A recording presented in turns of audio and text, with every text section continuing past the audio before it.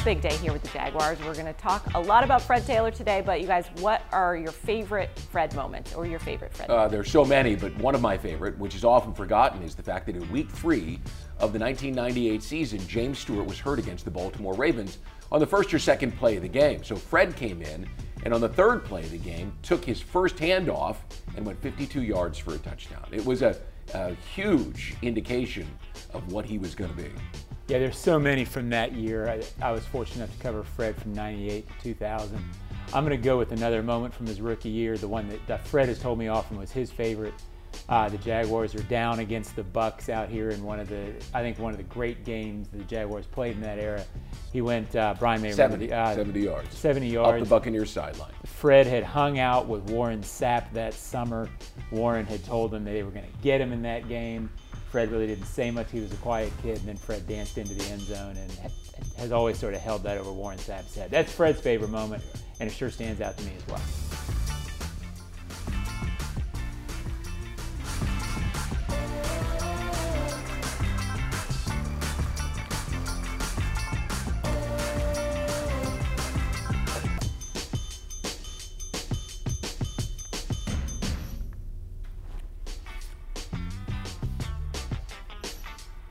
Hands off, Taylor running left, cuts it back. He's got a hole, there he is, 30. Taylor outside 40. There he goes to the 45-50. It's a foot race 40. Taylor 30. Taylor to the 20. He's to the 10. He's pulled down, but he gets into the end zone. Touchdown on the first play of the game. How about that? One of our Monday Night Football moments, and of course a great moment for Fred Taylor. Our big thing today has to be finalist Fred. Fred Taylor making it to the finalist list for the Pro Football Hall of Fame for the first time. Obviously, we're very excited about it. Brian, what does this step mean for Fred? Well, I think he is one step closer now towards knowing that he's going to get into the Hall of Fame. I mean, I believe that. I always have, and I look at that list, and there are great players on that list, but I don't think any of them are better than Fred, John. And so for Fred, it was about getting into the room, and people could hold it against him that he didn't have as many Pro Bowls as other players, didn't have as many touchdowns as some other players, but he had big moments in big games and on big stages. Remember his 243 yards at Three Rivers Stadium in 2000 and 4 touchdowns against the Pittsburgh Steelers. I mean, he had those kinds of moments. So for Fred, I think this means that he's on the path. Yeah, I think he's getting in. I don't know if it's going to be this year. This can be a process, as we all know, and it's a weird process, not always a fair process. But getting in the room is very important in this deal, because when you're not in the final 15, the voters think about you and they look at you, but they don't talk to each other that much about you. There's not as much convincing. And I think once they start, this month will now be about these voters making calls to each other, making calls to people who played, watching. And I've always thought, once the voters go back and start watching Fred's highlights, his big moments, and they see the unbelievable combination of size and strength. It's rare. Maybe O.J. Simpson had it. There's been a few guys in league history who've had his combination of size and strength, not many, and speed. Once they start seeing the highlights, once they start seeing the moves and the moments, I think his status will rise among voters. Maybe not this year, but I think it's a sooner rather than later now for Fred, I hope. So Sam Kuvaris, the longtime sports director at WJXT, Channel 4 here in town, he's the voter who matters now, because he's the guy who's going to have to make the case to all those other voters. Of course, he covered Fred through all those years, and it's going to be up to him, not just by himself. There'll be a lot of people that will be assisting him in putting together the package, you know, the pitch, if you will, to all those other voters. So he's got a lot of work to do. Luckily, he's got a lot to work with Fred Taylor. I was going to say, a lot of the video is definitely going to help out that pitch, because if you watch it, you can see with your own eyes. He was certainly a Hall of Famer. We're going to talk a little bit more about Fred later on in the show, but right now we'll come back to present day for our second big thing, which is will he or won't he? Trevor Lawrence suffered his 4th injury so far this season. It's an AC sprain in his throwing shoulder. He talked a little bit yesterday about what it's going to take, what his practice schedule is going to be like this week. That's the plan right now. I mean, obviously things can change, but yeah, as of right now, don't plan on doing much today, and we'll see tomorrow. Kind of take it day by day, but yeah, not really going to throw any today. And from there, like I said, it's just you never know how things are going to heal up and how quickly you're going to recover. But Right now it's still pretty sore and still kind of working through the beginning stages of, getting back. So we'll kind of see how it goes, but that's the plan right now. John, we saw that Trevor was physically at practice. He did not participate in practice. He was out there in shorts just kind of going through all the game plan and everything. Is this another situation where we won't know until closer to Friday or Saturday whether he's going to play? Well, this one may not know till Sunday. I don't really have a gut on this one. I guess I've guessed and projected so many times this season that it all sort of feels lost now. I think he'll play if capable. If I'm Doug Peterson, I'll go back to what I've said all week, Brian. I would think about the practice time. I would think about the continuity element. Not that Trevor necessarily can't do it, but how much timing does he have with receivers based on the week? Feels like that's been a thing. I would worry about that a little bit, but I kind of think he goes. Well, my gut is that he doesn't, John. And I think if you're around this league for any length of time, you start to look at transactions on Tuesdays and start to read tea leaves. And they went and signed Matt Barkley off of the Giants practice squad. Now, they had to bring him to the active roster, but they could have just elevated E.J. Perry. I mean, if they thought that there was a legitimate chance that Trevor was going to be able to go, you wouldn't, I don't think you would have gone to this trouble to bring in a guy that Doug has some familiarity with. I look at that and I think there's just, this is one injury too far down the road, and this is his throwing shoulder. I like to read body language. I listen carefully. I pay attention. And my gut told me yesterday that this is going to be the one that he's not going to be able to go. And they're going to have to try to beat the Carolina Panthers without him this week, and I think they can do that. Keep in mind, this is not just a decision for this year. This is a decision for his offseason. That's his throwing shoulder. And if you want to know what happens when your throwing shoulder AC joint is injured, just look at Anthony Richardson and the surgical procedure that he had for the Colts and his timetable for coming back and being ready to go. So I think they're cautious with this thing, and I just have the sense he's not going this week. But there's no insight other than what I just told you. A gut, 30 years of doing this guy, and reading the tea leaves. We'll try to figure things out. We'll talk it out a little bit as well. Our final big thing today is turnovers. So Trevor has been playing hurt for some time, whether that's him playing hurt or some of the other communication issues. There's been a lot of turnovers, especially the past couple of weeks, and they've hurt this team, and Press Taylor talked about that yesterday. I think he takes that very personal. He's very accountable. That's one of the things that we really like about Trevor. He understands where his responsibilities lie in terms of protecting the football for this team, and so he takes responsibility of that. Brian, he's accountable. He always owns up to it, but he seems to be making a lot of those mistakes lately, a little bit more than we're used to. Yeah, he leads the NFL over the last 3 years in turnovers, and I wrote this for Quick Thoughts after the game on Sunday. He's kind of approaching Josh Allen territory. Allen's a guy who, since he came into the league in 2018, has led the league in turnovers. Now, Allen has more than made up with it with 97 touchdowns and kept his team in contention, and that's where you hope Trevor gets, that he slows down the rate of turnovers, takes better care of the football.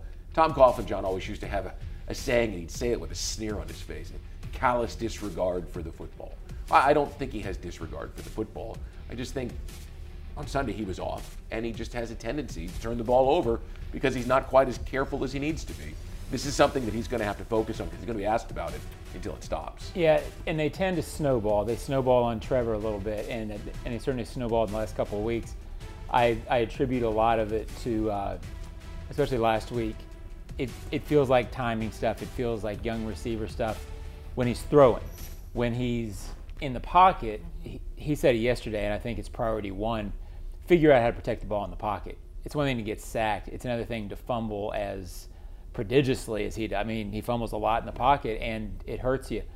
Beyond that, though, what's really hurting them lately, first half of the season, first 8 games, I think the number's 13 turnovers. They gave up 19 points.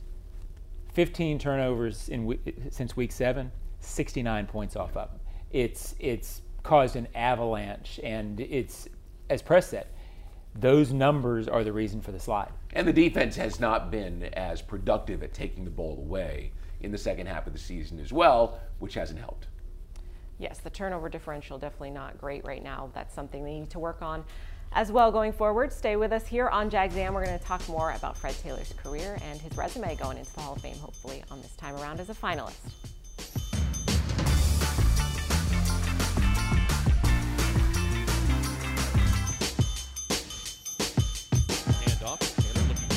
he goes. Fred Taylor breaks a tackle. He's on the run. 10, 5, touchdown, Fred Taylor. And Jacksonville reclaims the lead. Hollis puts it up and through, and the Jaguars are winners over the Denver Broncos.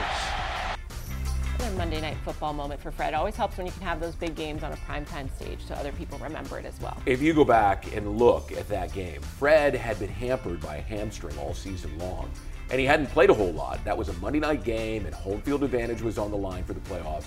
And Fred didn't start that game and didn't play a whole lot till the fourth quarter. That may have been his third or fourth carry, and of course it was the game-winning touchdown. And I love the fact that they show the highlight there at the end, that about the 4-yard line, he just sort of jumped effortlessly from the 4 into the end zone. I mean, he was such a gifted football player, physical specimen. He could do things that other people couldn't.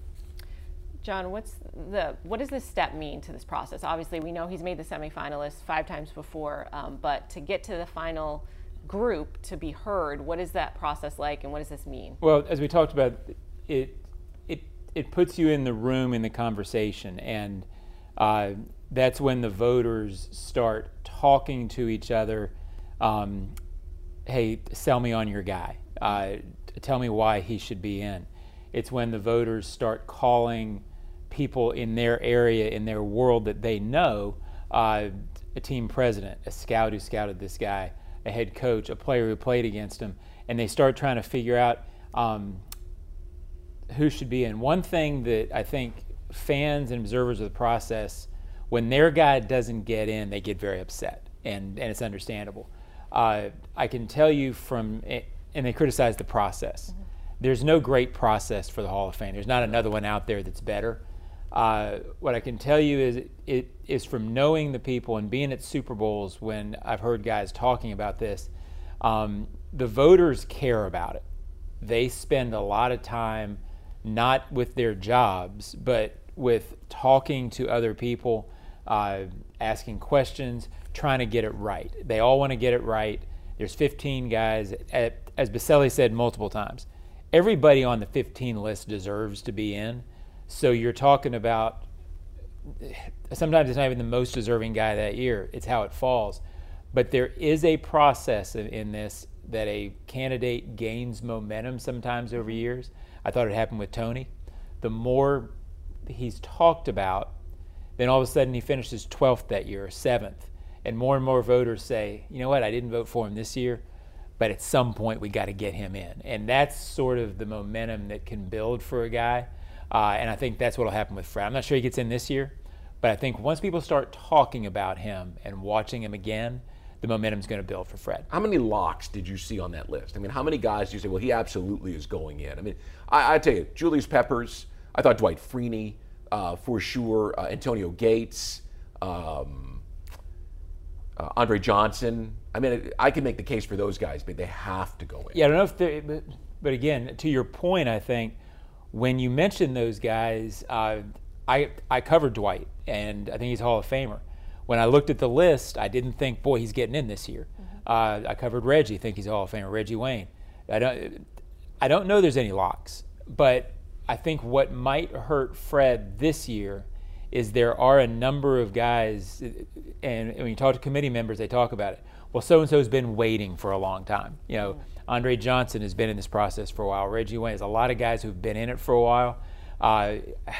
I sense it might be a year where the voters say, okay, we're going to take this year and get some guys in who need to be in, because it shouldn't work that way, right, but that's how it does. At the same time, Fred's the only running back, and there wasn't a running back last year either who got in. There's going to be nobody else at his position that bumps him down. In this process, that kind of thing can matter. Teammates too, right? I mean, you wouldn't think that Dwight Freeney and Reggie would get in the same year. Yeah, probably not. It usually doesn't work that way. And other position groups, but often multiple position groups don't get in. I think he has a chance. I'd be surprised if somebody who's been on the ballot 5 times as a semifinalist sort of races through the process and gets in as a finalist first year. Mm-hmm. But the other side of that statement is this voting process often surprises you. So it could easily happen. You know, you can go back and look at a lot of different things about Fred. Randy Moss was the Rookie of the Year in 1998. He had 17 touchdowns. Fred had 17 touchdowns as a rookie, and 4 of 60 yards or longer, and some of those were game-winning sorts of plays. I think people have forgotten that in 2000 he had a stretch of 9 consecutive games where he rushed for at least 100 yards. At that time, only Marcus Allen and Barry Sanders had ever done more than that. And since then, only Chris Johnson from the Tennessee Titans has done at least 10. So you're putting him in the elite company. I shouldn't say you're putting him.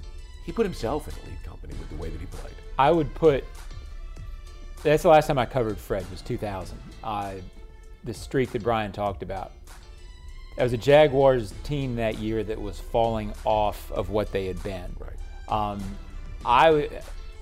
I would put that year up with the 49 touchdown season that I covered of Manning as the 2 most impressive years. Maybe throw Maurice's rushing title because of what he did when he had no help around him. But 2011. His year that year, 9 straight 100-yard games. And I forget the stat. I knew it when I was with the TU.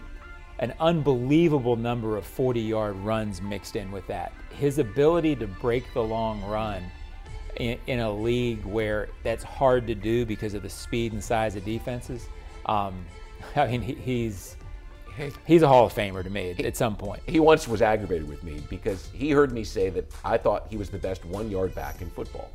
And I laughed and I said, Fred, I didn't say 1 yard, I said 1-yard line, meaning he could score from your 1-yard line because at 230 pounds, he was tough to keep out of the end zone, but he could score from his as well. His 90-yard touchdown run in the AFC divisional playoff game here against Miami, which was undoubtedly the fastest defense in football that year. That's Jason Taylor, that's Brock Marion, Sam Madison, and he made them look silly as he made them run all the way from sideline to sideline and then just went right down the middle for 90 yards. It was spectacular. He had a 38-yard touchdown in that game as well, where he stopped and started about 4 different times and then finally got up the sideline. And it was like the Dolphins were like, how did he do that? And just watched him go.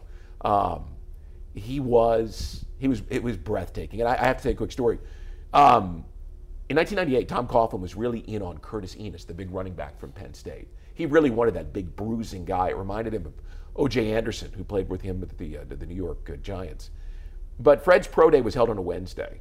And I had gotten word, back then there was no internet or social media, I'd gotten word from some scouting buddies that Fred had run really fast.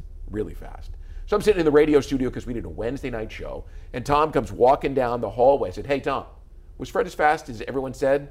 And he stuck his head in and he goes, big eyes. He went 4.3, 4.3, and then just turned and walked. And I went, they're taking Fred. I mean, at that moment, you just knew. He was so blown away by the size-speed ratio at 230 pounds to run 4.3. And I think Fred will tell you he ran 4.29 at the Florida Pro Day. It was obvious. And Curtis Enos never did turn into a great back. He had knee problems, and Fred is a Hall of Famer. Here's what's remarkable about the 4.29. I was actually there, and it's one of the few times at a pro day that you heard scouts, whoa, and it was across the field, but you heard a collective whoa. Fred also told me later, and I think he's okay with me telling this, he didn't train. He's just like, I'm going to do it. Yeah, he showed up. He said he went, he was young. Yeah. He went to a lot of parties after his Florida season. And Florida. I'm sure he may exaggerate it a little bit, but it was not a situation. I think this is right. I think he told me that he went to a speed camp, may have been Shaw's, may have been whatever ones, and after a couple of days, they told him there's nothing they could do for him. Yeah. Because he was... You should teach the class, yeah. We're trying to get people where you are. I think that's right, and if it's not, I apologize to Fred, but I do know that he told me once that he was not in his best shape when he ran his 4.29. So just think about that. Yeah, it's unbelievable. And I think we should because at some point we've got to get off the air. I'll just leave you with this. Fred showed up in 1998 on a Suzuki Samurai, right? On a rocket. Okay. And he had the gold teeth in, and he was always had a bag of Burger King or something. He was just this brash, just like, show up and run. And from who he was as this brash rookie to who he is now as this, superstar, father, husband, businessman, member of his community in South Florida and here. There are so many people who are so proud of Fred Taylor, the man, Fred Taylor, the Jaguar football player, Fred Taylor, the Jaguar representative. It was an incredible journey. He lost a lot of money. His wife, Andy, helped him get it back with Drew Rosenhaus. His story is one of always overcoming the circumstances, whether it was being from Belgrade, Florida, or he had an unfortunate incident with a backpack when he was a freshman at the University of Florida, or whether it was, his diet or his hamstring or the money that he lost. And he never let no define him, ever. And so I don't expect that the Hall of Fame will be able to tell him no either. He is truly somebody that I am proud to know. Very cool. We've heard so much about him. I will give my small outside perspective because before I came here, obviously you guys know I all came in April. If you said Jaguars to me, Fred Taylor is absolutely the name that comes to my mind. And I think that's very relevant to everyone else, especially when you're pitching somebody, you already know Fred, that's top of mind. And then when you look back at the video, like I have been this past week or so, it really jumps off the tape to you. So it's just a matter of time for Fred. And of course, we'll have tons of time to talk about Fred as this process goes forward. Stay with us here on Jags AM. We'll get back to the game as we look ahead to who some of our big game players are going to be on Sunday.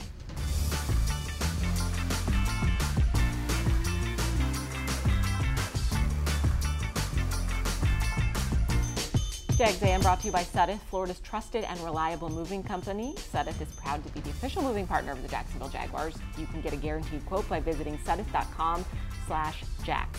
We also want to recognize our Florida Lottery High School Scholar Athlete of the Month, Taylor Shaw. Taylor has proven academic excellence, dedication to the community, and demonstrated leadership on and off the field. The Bright Future Scholarship Program, which is primarily funded by the Florida Lottery, assists students in pursuing post-secondary education and career goals. Of course, congratulations to Taylor. She hopes to attend HOF next year, and of course, she's a member of the cheerleading squad. I don't know if I think about it like that. I just go out there and be me. That's kind of always how. That's kind of how I always have been. That's just the player I am. That's the person I am. So never try to force anything or try too hard to show anything. I just go out there and be myself and just let it whatever shows. Welcome back to Jags AM here, and Cam Robinson's going to be back in the mix. His window was activated. Everything goes to plan. He'll be back on the field this week. And John, I know he's your player that you're going to talk about, but the cool thing about Cam is Cam brings an energy. Cam brings something to the team. Doug Peterson mentioned it earlier this week. We all have seen it before, but he doesn't think about it that way because he's just being Cam. Yeah, there keeps on being talk about him not being here next year. I can't. I hope that's not true. It. I get the talk. They need that guy. Yeah. I mean, I get everything else, but I don't want to see that guy walking out of the locker room. So, and I'm gonna go. Are you ready for it? Are you ready? Something needs to happen around here. Something needs to change. So I'm gonna blow your mind here. All right. He won't. Not he will first. He won't, Brian. Oh, we're out of sorts. He won't stay on IR this week. He'll be activated. Yeah. He will play, and he will bring the energy that we're talking about. There's something about this team when he plays. I think they're 6-1 with him, 2-6 without. I mean, whatever it is, they're much better with him than without him. And I can't say that he's going to make them a great running team, but he might make them better enough for them to function in the offense better than they have been. So I'm sorry. So that was he script. Won't, he will, he might. Yeah. All right, we'll rebrand it next week. You're a trendsetter. That's the kind of guy I am. Yeah, oh no, yeah, we do know. We absolutely know. Don't tell me to stay in the box. I was one of those people who thought that Cam Robinson's salary cap number, he's an $18.75 million savings. And with all the players that they had to sign, I thought he was going to end up being a salary cap casualty, especially with Walker Little. But Little hasn't played as well as Cam Robinson. And all of a sudden, a bunch of these guys who you thought you were going to pay haven't met that standard, and you probably don't have to go out and pay. So my sense now is you're keeping Cam Robinson. You may ask him to renegotiate a little bit, but if I'm him, I say, yeah, I'll stand on my number. Yeah, there's just certain guys, right? Like you look at him, you see him talking there. He plays like a man out there. Yeah, he does. He'll be a loss in several different ways. And he is the ass kicker that you need on the offensive line. You got to have one of those guys, and he's it. He's the me of the locker room. Oh. I love it. Who are you going with, Brian? I'm going with Trayvon Walker. Did you know that Trayvon Walker has more sacks than Aiden Hutchinson now? Right? Just in case you're wondering, and one of those people that thought that Aiden Hutchinson was a better football player, Trayvon Walker is a terrific football player, and he is coming on strong, and he will keep that going this week. I don't know. He won't get 3 sacks necessarily in the next 2 games, but he might approach that 10-sack number, which seems to be the barometer for people believing in players. I know this. This defense would not be as good without him. He is a dominant player on his side of the line, and he is learning how to pass rush. And the way he finished that sack against the Ravens, and Lamar Jackson told me everything I needed to see. He's always right there. He's still learning the moves, right? He always is right there. He's got to figure a couple things out. But it looks to me, John, like he might be figuring those things out. So it was he will, he won't, he might for me. You kind of stuck to the script, but that's you. I mean, I'm more of a rebel. You're wild. I'm going to do a little hot take with my he will, he won't, he might, because we didn't do hot takes this week. So my person is CJ Beathard, because I think he will play on Sunday against the Panthers. I just get a little bit of an inkling that because it's Trevor's throwing shoulder, it's a little bit different. Plus what we've seen out of Trevor when he doesn't practice hasn't translated very well. So I think CJ will be out there for them. And he won't be challenging anybody for the starting job. I don't think he's taking a job from Trevor, but he might impress you a little bit with his connections. As we've mentioned, a lot of the starting wide receivers are out. We don't know if Zay Jones is going to be available. Christian Kirk, obviously out for quite some time. But when you see a Parker Washington, when you see a Cooks out there, when you see even he's got a little bit of chemistry with Calvin Ridley as well, you might be surprised at what CJ is able to do with this offense. And it kind of is a little bit different in the terms of, obviously you don't have the talent that Trevor brings to the field, not saying that whatsoever, but CJ has a way of setting things up for the wide receivers to make those plays, and when you get it to Calvin, then Calvin can do what he does. I think that might be interesting to see if they give some significant time to CJ when he starts this game. And you're right. Besides the shoulder, he's the guy who's getting the significant reps on the practice field with guys like Washington, with Elijah Cooks, with Tim Jones. These guys who are going to have to contribute. He's out there getting the reps in. Trevor's not. So I get the talent, there's no doubt. I mean, one was the #1 overall pick in the draft for a reason. But this week it just seems to me like you're right. Especially when you take on the Panthers, not to discount the Panthers because they're playing better than the Jaguars are right now, but this seems like a game where this can be done. And with a good practice week, this is something that can definitely happen. Stay with us here on Jags Am. We always appreciate you joining us, and we'll be right back as we look forward to that game on Sunday.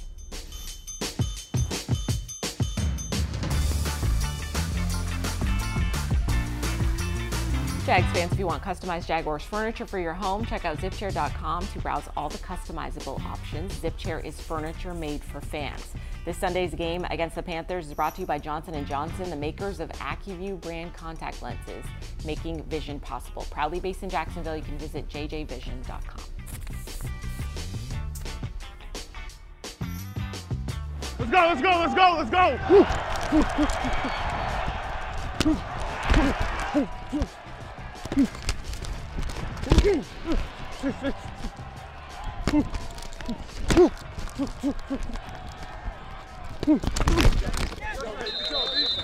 Let's go! Let's go! Let's go! Let's go! A lot of urgency from Evan Ingram. We know he's been a big target as he approaches that all-time catches. I know Jimmy Smith has the numbers, but Evan's getting up there, and it's impressive for a tight end to be able to do that as well. We're looking forward to this Panthers game. For me, I don't know what you guys are looking for. I'm looking for just the effort out there, the focus. They've been lacking confidence. I just want to see them get out there, get something early, and just let that momentum ride, because they just got to get a win to kind of get over this hump in my mind. I'd like to see them grind one out. I mean, everyone wants to see a 42-7 kind of game, but I don't think if you have your backup quarterback, especially, that you can count on that. I just want to see them get through and get to the end of the game and have something that they can go, hey, we earned that this week. We're back on track. Yeah, get a lead, make the Panthers play uphill, and show them you're the better team. You're the better team. Yeah. Play like it, and they haven't played like that enough lately, and I think they will, but we got to see it. Time to go out and prove it. Season is on the line against the Panthers this week. And, of course, we hope you guys enjoy the game. We'll be back here on Jags AM next week to go over everything that goes down.